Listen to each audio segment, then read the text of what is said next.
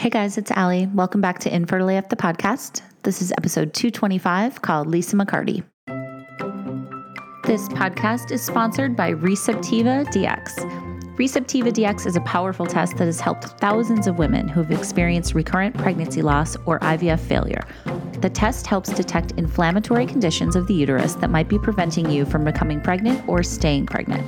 The most common underlying condition of a positive Receptiva DX test is endometriosis with or without symptoms.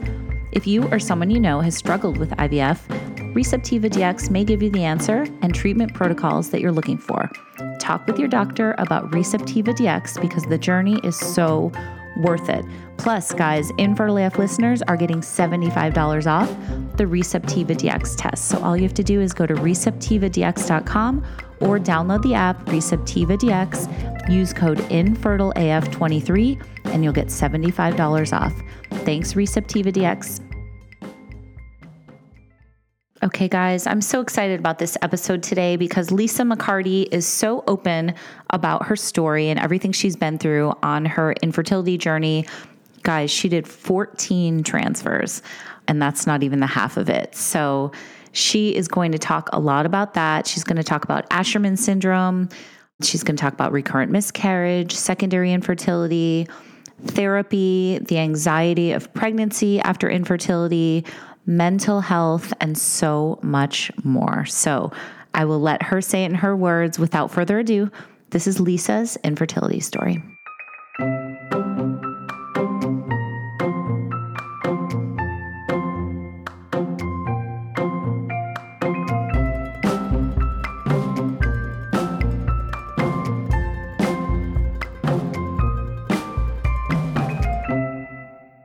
Hi, Lisa. How are you today? I'm doing well. How are you? Good. I'm good. Thank you so much for doing this. So I would love to just start at the beginning, as I always do, and ask, did you always want to be a mom? You know, I didn't actually. That's kind of probably a shocking answer. But actually, a lot of people say that, I feel like.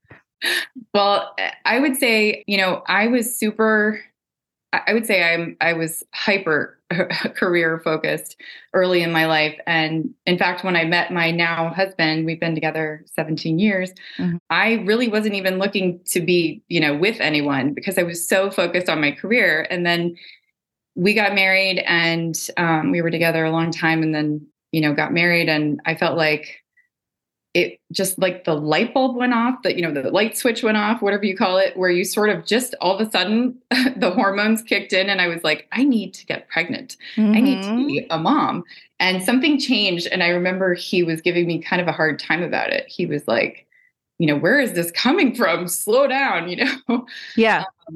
And just all of a sudden it sort of hit me and I just thought it would be easy for us. And it was the opposite of easy. So that's kind of, my experience with wanting to be a mom. I don't think I really did. And then it changed. Okay. Let's talk about what happened when you guys started to try.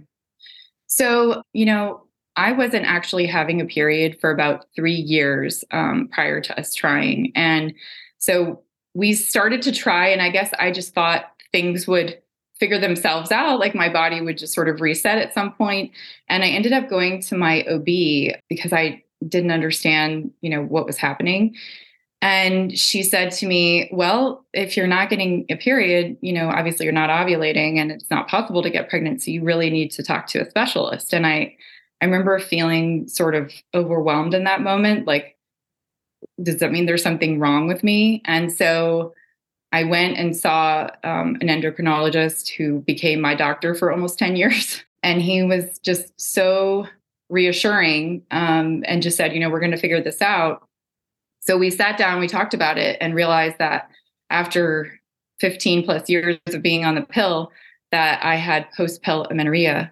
And essentially what that means in English is after, roughly 6 months after going off the pill, your periods can stop. And it happened for me a lot longer than that. And so essentially we started with putting me back on the pill, ironically, to reset my system. And I think a lot of people who've been through IVF and the fertility journey know that process. Right.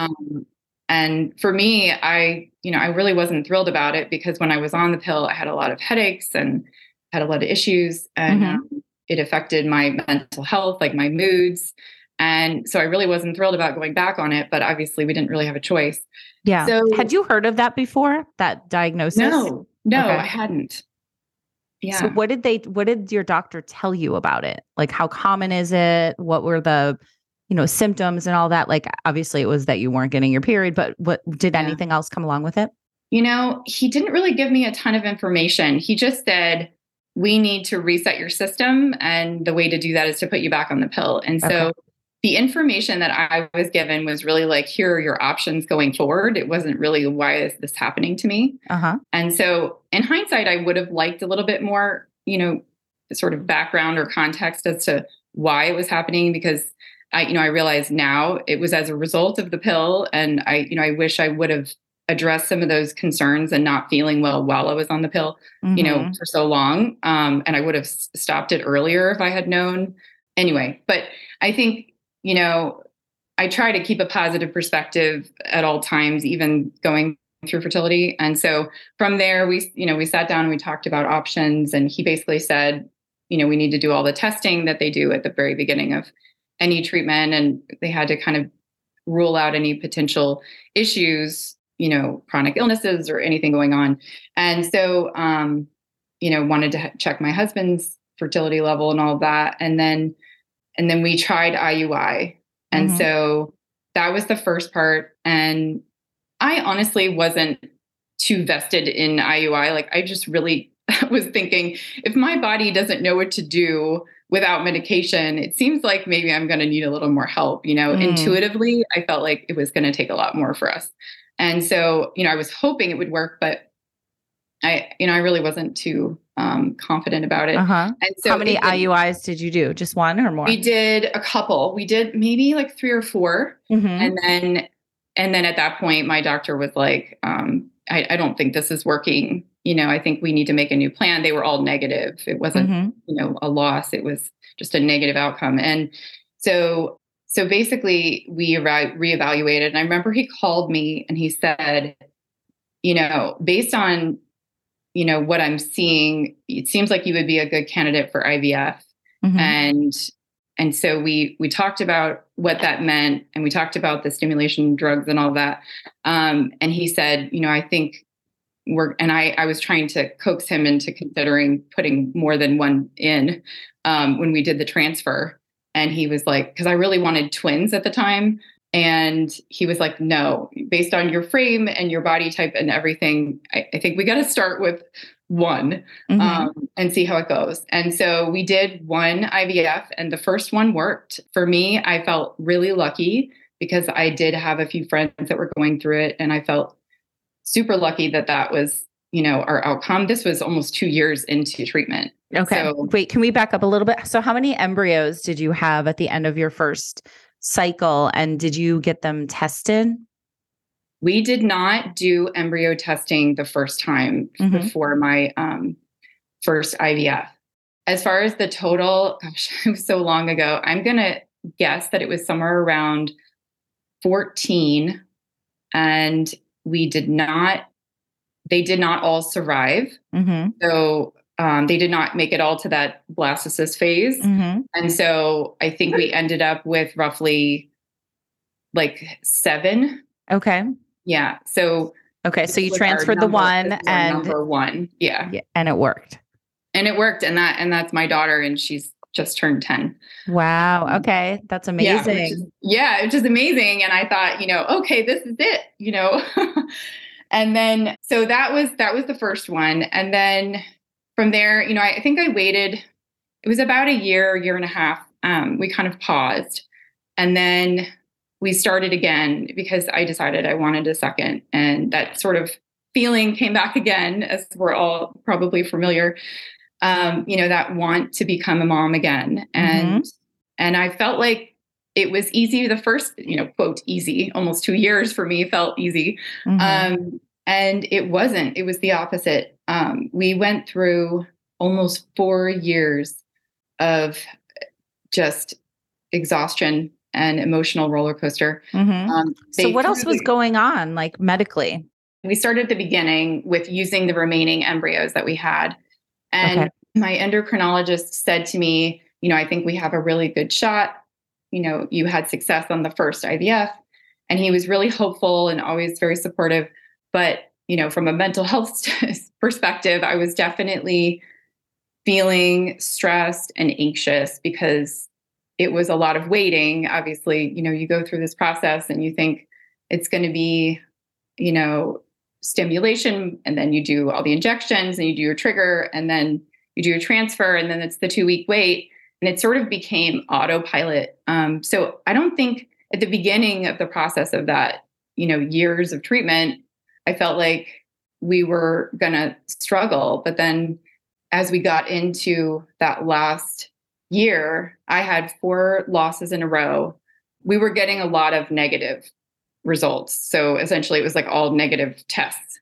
Okay. So you were doing the transfers, but the transfers were not working. Yeah. Yeah. Okay. And they did several hysteroscopies during that process. And we did another round of stimulation as well. So we used basically the remainder of the 6 embryos. And then we had to do more stimulation because I ran out. And so I think we got another 7. So it was a total of basically 14 transfers. Oh my gosh. Yeah. Girl, I've been through the ringer. That's not even all of it. Okay. So anyway, so we used all the remaining embryos. Those were all negative. And my endocrinologist, after these 4 losses, he, every single time he was like hopeful, this is going to work. And then I would get the call, and the first day it would be like the blood work was good. And then the second time they would call back, things were not doubling again. And it was like that just utter devastation where you're just, like, what am I doing wrong? So you're getting like a positive beta, but it didn't end up resulting in pregnancy. For those 4 losses, and I feel like even now, like it's been 4 years, since I was done with all of that, since we had our second. And I'm still just dealing with a lot of this. Totally. Absolutely. A long let's talk about the mental health piece of this, because I know that's important to you. Yeah. What was going on with you, like mentally, and also your husband, and how did it affect your relationship too? Yeah. So I would say the first couple of losses, like the first 3 losses, I kept saying, I kept trying to be that positive person that I am, and, trying to take care of myself mentally. Like I'm trying to go to yoga, and I'm trying to, have some mindfulness time and do my therapy, which I would say is the number one thing that got me through all of that. I can't advocate for therapy enough. And I had an amazing psychologist who specialized in something called OCD. And I don't know if you're familiar, but it's essentially where you sort of obsess. And anyone who's gone through fertility probably feels that way too. But anyone who's gone through it feels that sense of anxiety. But this for me was extreme. And so I was having a lot of intrusive thoughts about, thinking the worst. So every time, for example, like we would do a transfer and then I had a loss, I would go through the transfer again, and I would try to be positive for that 2-week period. And then it happened again, and it happened again, and it happened again. And so by the 4th one, I was on the bathroom floor crying my eyes out. And my husband, Ryan, came and laid with me on the floor, and he's holding me and he's telling me, like, we're going to figure this out. And I'm like, nobody knows what's happening. Like, nobody can figure this out. What is wrong with me? And at that point I felt like a complete failure, and also a disappointment to him, because he wanted to get pregnant again. Yeah. And, I think it's one of those things where you put so much pressure on yourself. And, in life and in work, that's just always the way that I've been for myself. I'm like an overachiever. I got to get everything done. And so for pregnancy, I thought it would be, the same. Anyway, so we're in the midst of this last loss, and I felt like he too was feeling it.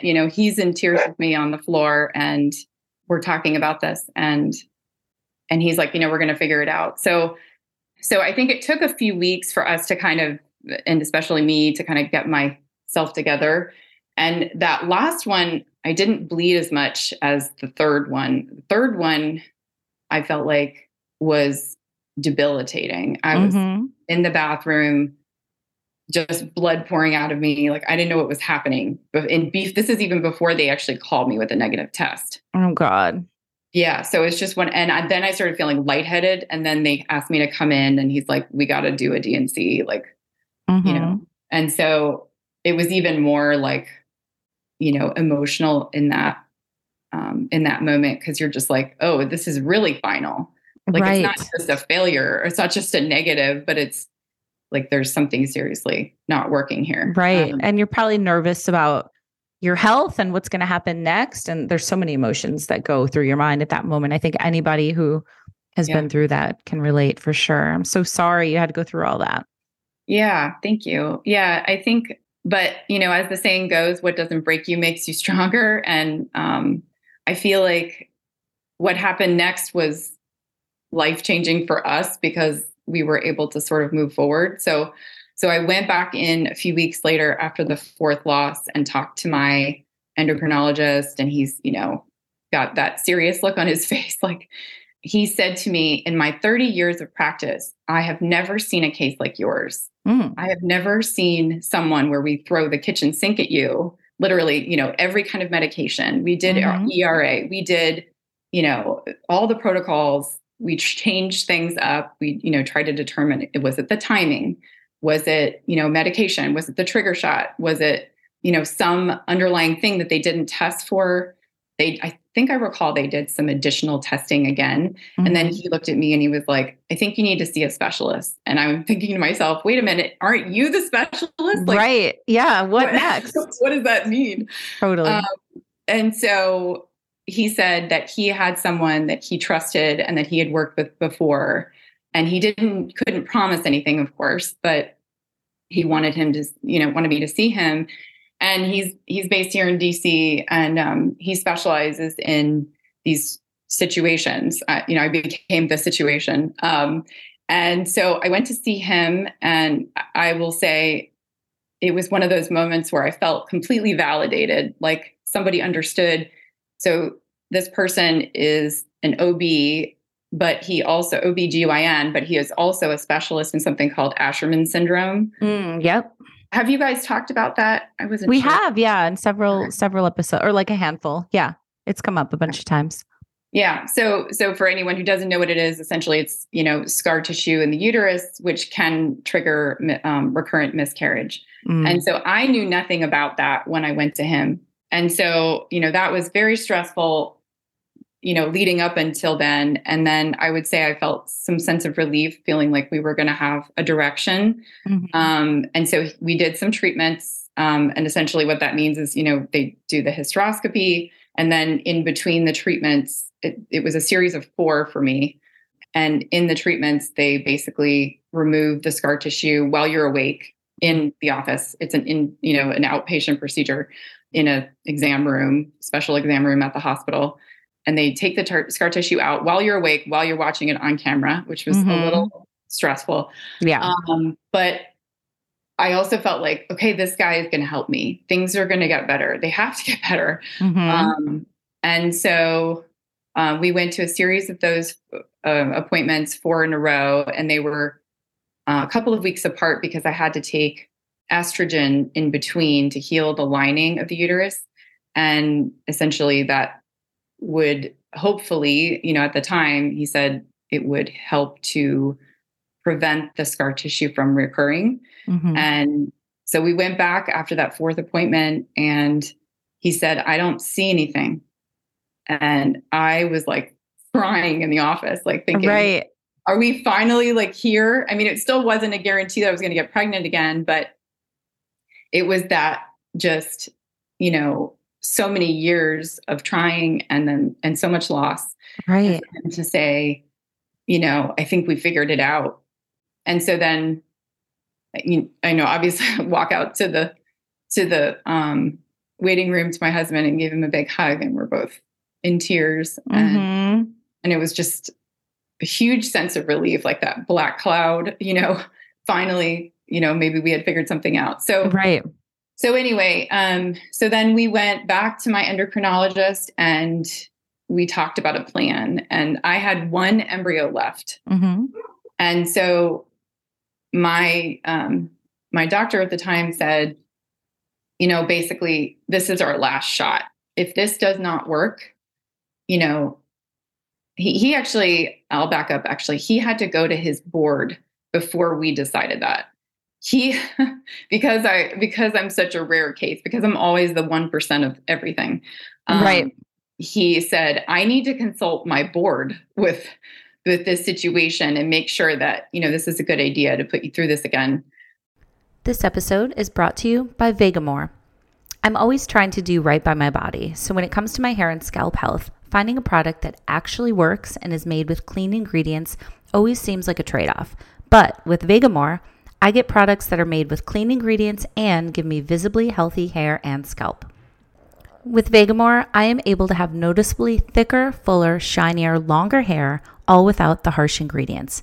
Every cute pink bottle of Vegamore products are 100% cruelty-free and are never formulated with potentially harmful chemicals like parabens or hormones.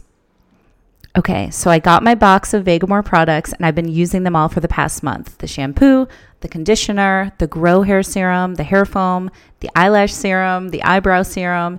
It's been about a month, like I said, and my hair really does feel stronger and thicker.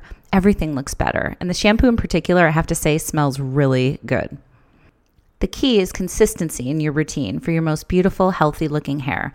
I use Vegamore Grow Hair Serum daily, and my hair and scalp are feeling better than ever. Here's another cool thing. Vegamore has these great value kits like the Grow Essentials Kit, where you get to try more than one amazing product at a time at great savings. So when you sign up for a monthly subscription, you save more and you never run low on the products that you need. And fun fact, guys, Vegamore sells one bottle of the Grow Hair Serum every 15 seconds on their website. That's how good this stuff is. So here is the deal, my beautiful listeners. For a limited time, you can get 20% off your first order by going to vegamore.com/infertileaf and using code INFERTILEAF at checkout. That's vegamor.com/infertileaf, code INFERTILEAF to save 20% on your first order. vegamor.com/infertileaf, code INFERTILEAF. Thanks, Vegamore. Support for this podcast and the following message come from Corient. Corient provides wealth management services centered around you. They focus on exceeding your expectations and simplifying your life. Corient has been helping high achievers just like you enjoy their lives more fully, preserve their wealth, and provide for the people, causes, and communities they care about. As one of the largest integrated fee-only registered investment advisors in the U.S., Corient has deeply experienced teams in 23 strategic locations. Corient has extensive knowledge spanning the full spectrum of planning, investing, lending, and money management disciplines. Leverage Corient's exclusive network of experts to craft custom solutions designed to help you reach your financial goals, no matter how complex they may be. Real wealth requires real solutions. For more information, connect with a wealth advisor today at Corient.com. That's Corient.com. Corient.com. Because we were talking about surrogacy at this point, because I had one left. He said, if this doesn't work, we're going to have to look at surrogacy. And they gave me all the paperwork and I was on board 100% because I just wanted to be a mom again. I just wanted to, have a sibling for my daughter. And I didn't care what that looked like. If we had to adopt, fine, let's do that. Let's whatever it takes. And so he consulted with his board and he came back and he said, they gave us one more shot. And we're both like laughing on the phone because it's crazy. Like, almost 15 rounds of IVF and so many things. Putting your body through so much too. So much. Can you tell me about like the physical toll that it took on you as well, going through so many rounds of that? Yeah. And I would say that the biggest physical toll was sort of just like that feeling of exhaustion, mentally and physically, despite still going to yoga and doing all the mindfulness and therapy, I just generally felt exhausted. And because I already had a child, like this was our second we were trying for, I felt even more exhausted and drained and trying to sort of hide that a little bit from her because she was so young at the time. Right. That feeling like, my kid has to, because they sense our energy, they 100%. sense our anxiety and our mood. And they call it, I think, emotional attunement when you walk into the room and someone can feel how you feel and you sort of change. Like if somebody walks in a bad mood or whatever, it's sort of the same thing, like you adjust your mood. And I wondered sometimes if she could feel that. So generally I would say, my physical self was just exhausted. And I know my husband felt the same way, but he just never showed it. He has always been my rock, my grounded place. And whenever I felt sort of overwhelmed, he was the person that I, sort of relied on to help me. And I'm grateful for that every step of the way. He got me through it, in addition to my therapist, of course. So, right. Therapy. So yeah, tell me about the therapy. Like, what were the things that you were talking about and like that you wanted to kind of get the tools to learn how to navigate? Yeah. So, are you familiar with cognitive behavioral therapy, CBT? I've heard of it, but I've never done it myself. Yeah. Okay. So, and I didn't know what it was before I started doing it, but essentially CBT is where there's kind of 4 different things that I think I can, share as far as lessons from my therapy and what we were working on. The number one thing we worked on for CBT was sort of the pathway of thinking. And so for me, and I forgot to mention this, but after I delivered my first, Ella, I had complications with delivery. And so that was really traumatizing. In addition to all this infertility stuff, that was one of the things that we talked about and in my therapy. And so the change of pathway of thinking really comes, he always said to me, you can't change the thought going into your mind, but you can change your response to it. And so what that means in English is basically like, I was having fear of more loss, and I was having fear that something would happen to me, and just thinking the extreme. And he would say, okay, so that thought is going into your mind, but your response to it needs to change. And so instead of thinking about what could happen and the what if, he always also told me to remain present and stay where you are right now instead of focusing on what could potentially happen. And so, one of the things we worked on was working through the trauma that I had after my delivery. So I had a retained placenta. They spent 45 minutes trying to get it out. And I think roughly it's 30 to 60 minutes that they have a window of time to get it out after delivery before it becomes, an issue of hemorrhage. And I ended up losing a lot of blood during that manual, trying to take it out. And they rushed me to emergency D&C. I had lost a lot of blood. And so that was really traumatic when I woke up, because the delivery was relatively uneventful for me with her. And then I was worried about the same thing, the retained placenta, happening again. And so then going through the losses, we worked through this in therapy as well, that I was afraid, I was just kind of waiting for the other shoe to drop. Every time that I would go through a cycle, because I had had so many failed cycles. And then after the losses, it was the same thing. I'm afraid that I'm going to have another loss. And then when it came to that last transfer, the number 7 one that we had one more shot, I was really anxious throughout that process. And I talked to my therapist every 2 weeks at that time. And I remember we were chatting in the session just before I got the results. And he said, you can't control any of this. Like you really need to come to realization. You can't control any of this. And I knew that, but I needed somebody to say it to me. Right. So much of infertility is that you have zero control. Yeah. And that, for someone with anxiety, or even if you don't, that's super stressful, and it feels debilitating in some way. And so I went in, I got the blood work and it was positive, and then the numbers kept doubling. And I kept thinking to myself, I'm going to have a miscarriage again. I'm going to lose this again. And he kept saying, stop thinking the worst and just focus on the present. Today, you're still pregnant. Today, today the numbers are good. It's today, so funny. Heartbeat, Yeah. I mean, not funny, but it's interesting that you say that, because in fertility rally, groups, support groups and stuff, we say that a lot. And that sometimes that's all you can do is, today I am pregnant. This moment, this hour, sometimes it's hour by hour, sometimes it's minute by minute, but you're right. There's not much you can control, if anything, sometimes. And so I think that's a good way to try and reframe it, just to get through the moment even. Yeah. Especially for people who are control freaks.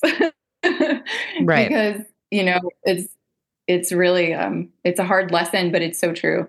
And then, so with regard to, not thinking the worst and intrusive thoughts, the other thing was when I was pregnant, so we did end up getting pregnant and staying pregnant with my second. And I was just terrified of sharing it with anyone. Yes. Because I was afraid as soon as I said it out loud that something bad would happen. And I mean, do you call that superstitious? I don't know. I know. Yeah, I think so. But I think it makes a lot of sense. And I can totally relate to that. And I'm sure so many other people can too. Yeah. Yeah. So, so we got to about 22 weeks and then I started bleeding, and it wasn't just a little bit of blood. And I didn't have any bleeding with my first pregnancy, the pregnancy where I stayed pregnant with my daughter. And I started having bleeding, and it was a lot of blood. And I called, at this point I had graduated from fertility treatment and from the clinic, and to an OBGYN and an MFM, because I was almost 40 at this point. They call it a geriatric pregnancy when you're over 35, which is ridiculous. I've said so many times before, I hate that term. Get rid of that term. Just ban it. So ridiculous. I think it originated in the UK, right? I have no idea, but it needs to go away. Yeah, it's ridiculous. So anyway, so I had actually two OBs. One was a specialist, maternal fetal medicine, and who was fantastic. I can't say enough about her. And then a regular OBGYN as well. And so I called them, this is like, I don't know, 8:00 at night, 9:00 at night, my daughter's asleep.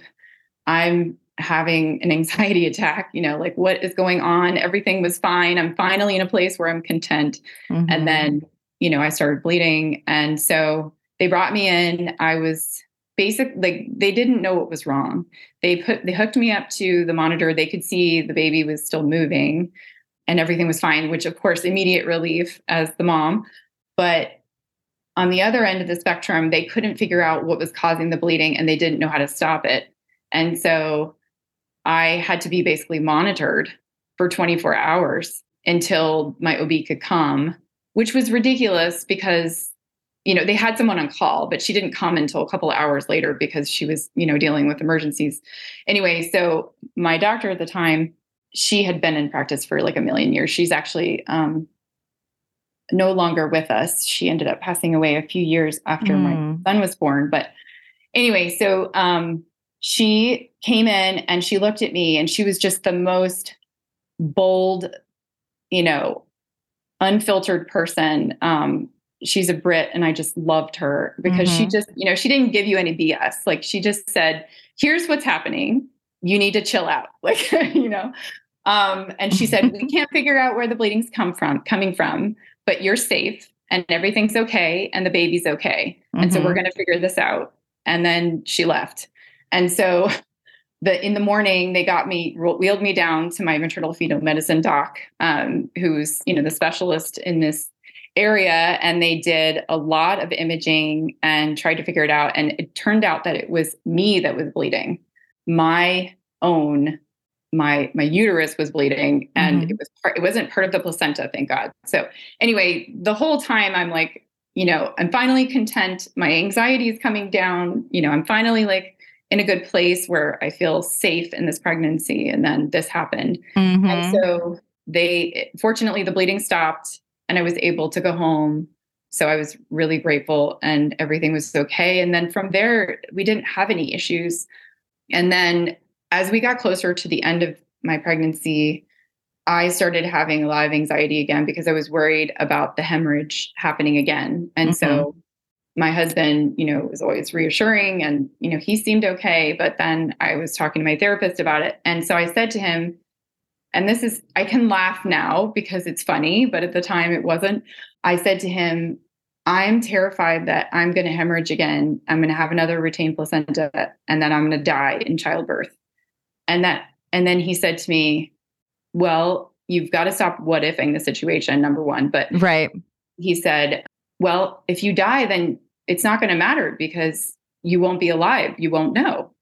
And I was like, I know. And I like bust out laughing when he said that. And I was like, what? But, essentially he was trying to rationalize the fear to say, this intrusive thought that you're having, you can't control it again. You got to focus on the present and let's just hope that doesn't happen. And your doctors are prepared. They know what happened before. You have a 7% chance of hemorrhaging again and having another retained placenta, but it's probably not going to happen. And so I felt better after that. My anxiety definitely went down. And I was doing all the things, therapy, and I was meditating daily, and I was doing yoga. I was taking walks. Those were kind of my big 4 go-tos. And then delivered and everything was okay, but they didn't get the placenta completely out. And it was like happening again. They looked at the ultrasound and they were like, I think we got it all. So then a week postpartum, I started having stomach pain and they brought me in for an ultrasound. So anyway, so I go in, they do the ultrasound and she says, I go back up for the evaluation with the doctor after they look at the imaging and she says, you have retained placenta. You have 2 options. And I was like, okay. And so the 2 options were, number 1, to give me medication. And I'm like, no, or do a D&C. And I said, I think that makes a lot more sense. And so it was supposed to be a 45-minute procedure. Let's get this thing done. You're going to be fine. I have a 1-week-old at home at this point. Right. And go in for the procedure. I remember they took me back. I woke up, whatever, amount of time later after anesthesia wore off. And I was in debilitating pain and I was crying. And I'm like, what is happening? And the nurse looked down at me and she's like, you hemorrhaged a liter of blood. You have to stay here for 24 hours or 48 hours God. And be monitored. And I'm like, Scary. Oh my God, my biggest fear almost came true. And so, they basically had to insert like a balloon and my iron levels were significantly low. And my husband came and he walked in the room and he like looked pale and he's like, oh my God, like we almost lost you. And it was literally like all of the things that I had feared came true. And so I would say, through my entire process, the biggest thing that I have learned is that you always have to advocate for yourself, number 1, because I knew something was wrong when this happened, in just after delivery. But overall, I feel like therapy has saved my life. And I would say, mental health is the number 1 thing that people do not talk about when it comes to infertility. Right. And, when you go in for your checks and they do your blood work, after these transfers and, they tell you the verdict, like the only person that you have left is, you to deal with the mental health piece. And they're not checking on you. And, I don't fault anyone, in that world, at the clinic. I think they did an amazing job. They did their job, but I wished that I had a community to talk with about it. And in my second pregnancy, I did have a friend who was actually going through fertility treatment at the same time in the same clinic. So I was really lucky.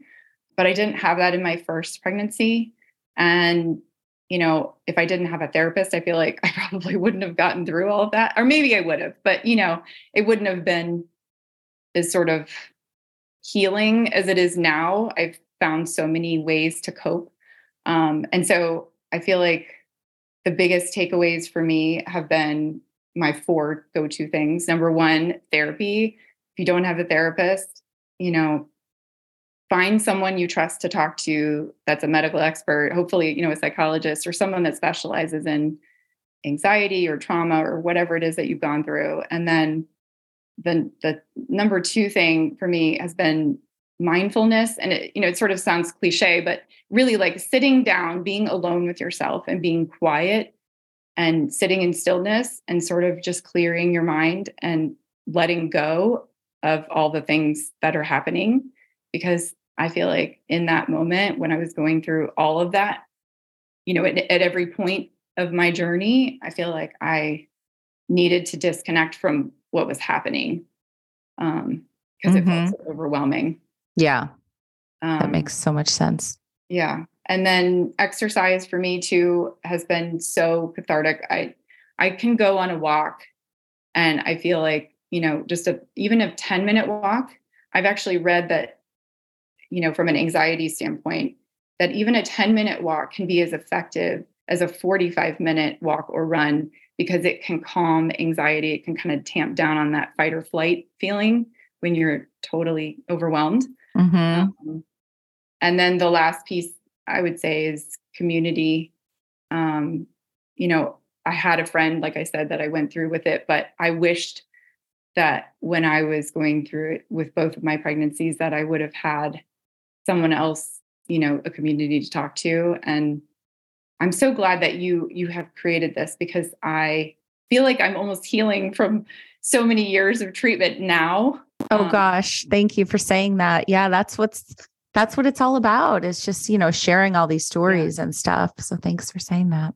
Yeah, no. And thank you for sharing, your story and being so transparent in all of this. Cause I feel like, to have, like you said, a safe place to talk about it, it's cathartic and it makes you feel like you're, heard and seen and validated and, you're not alone.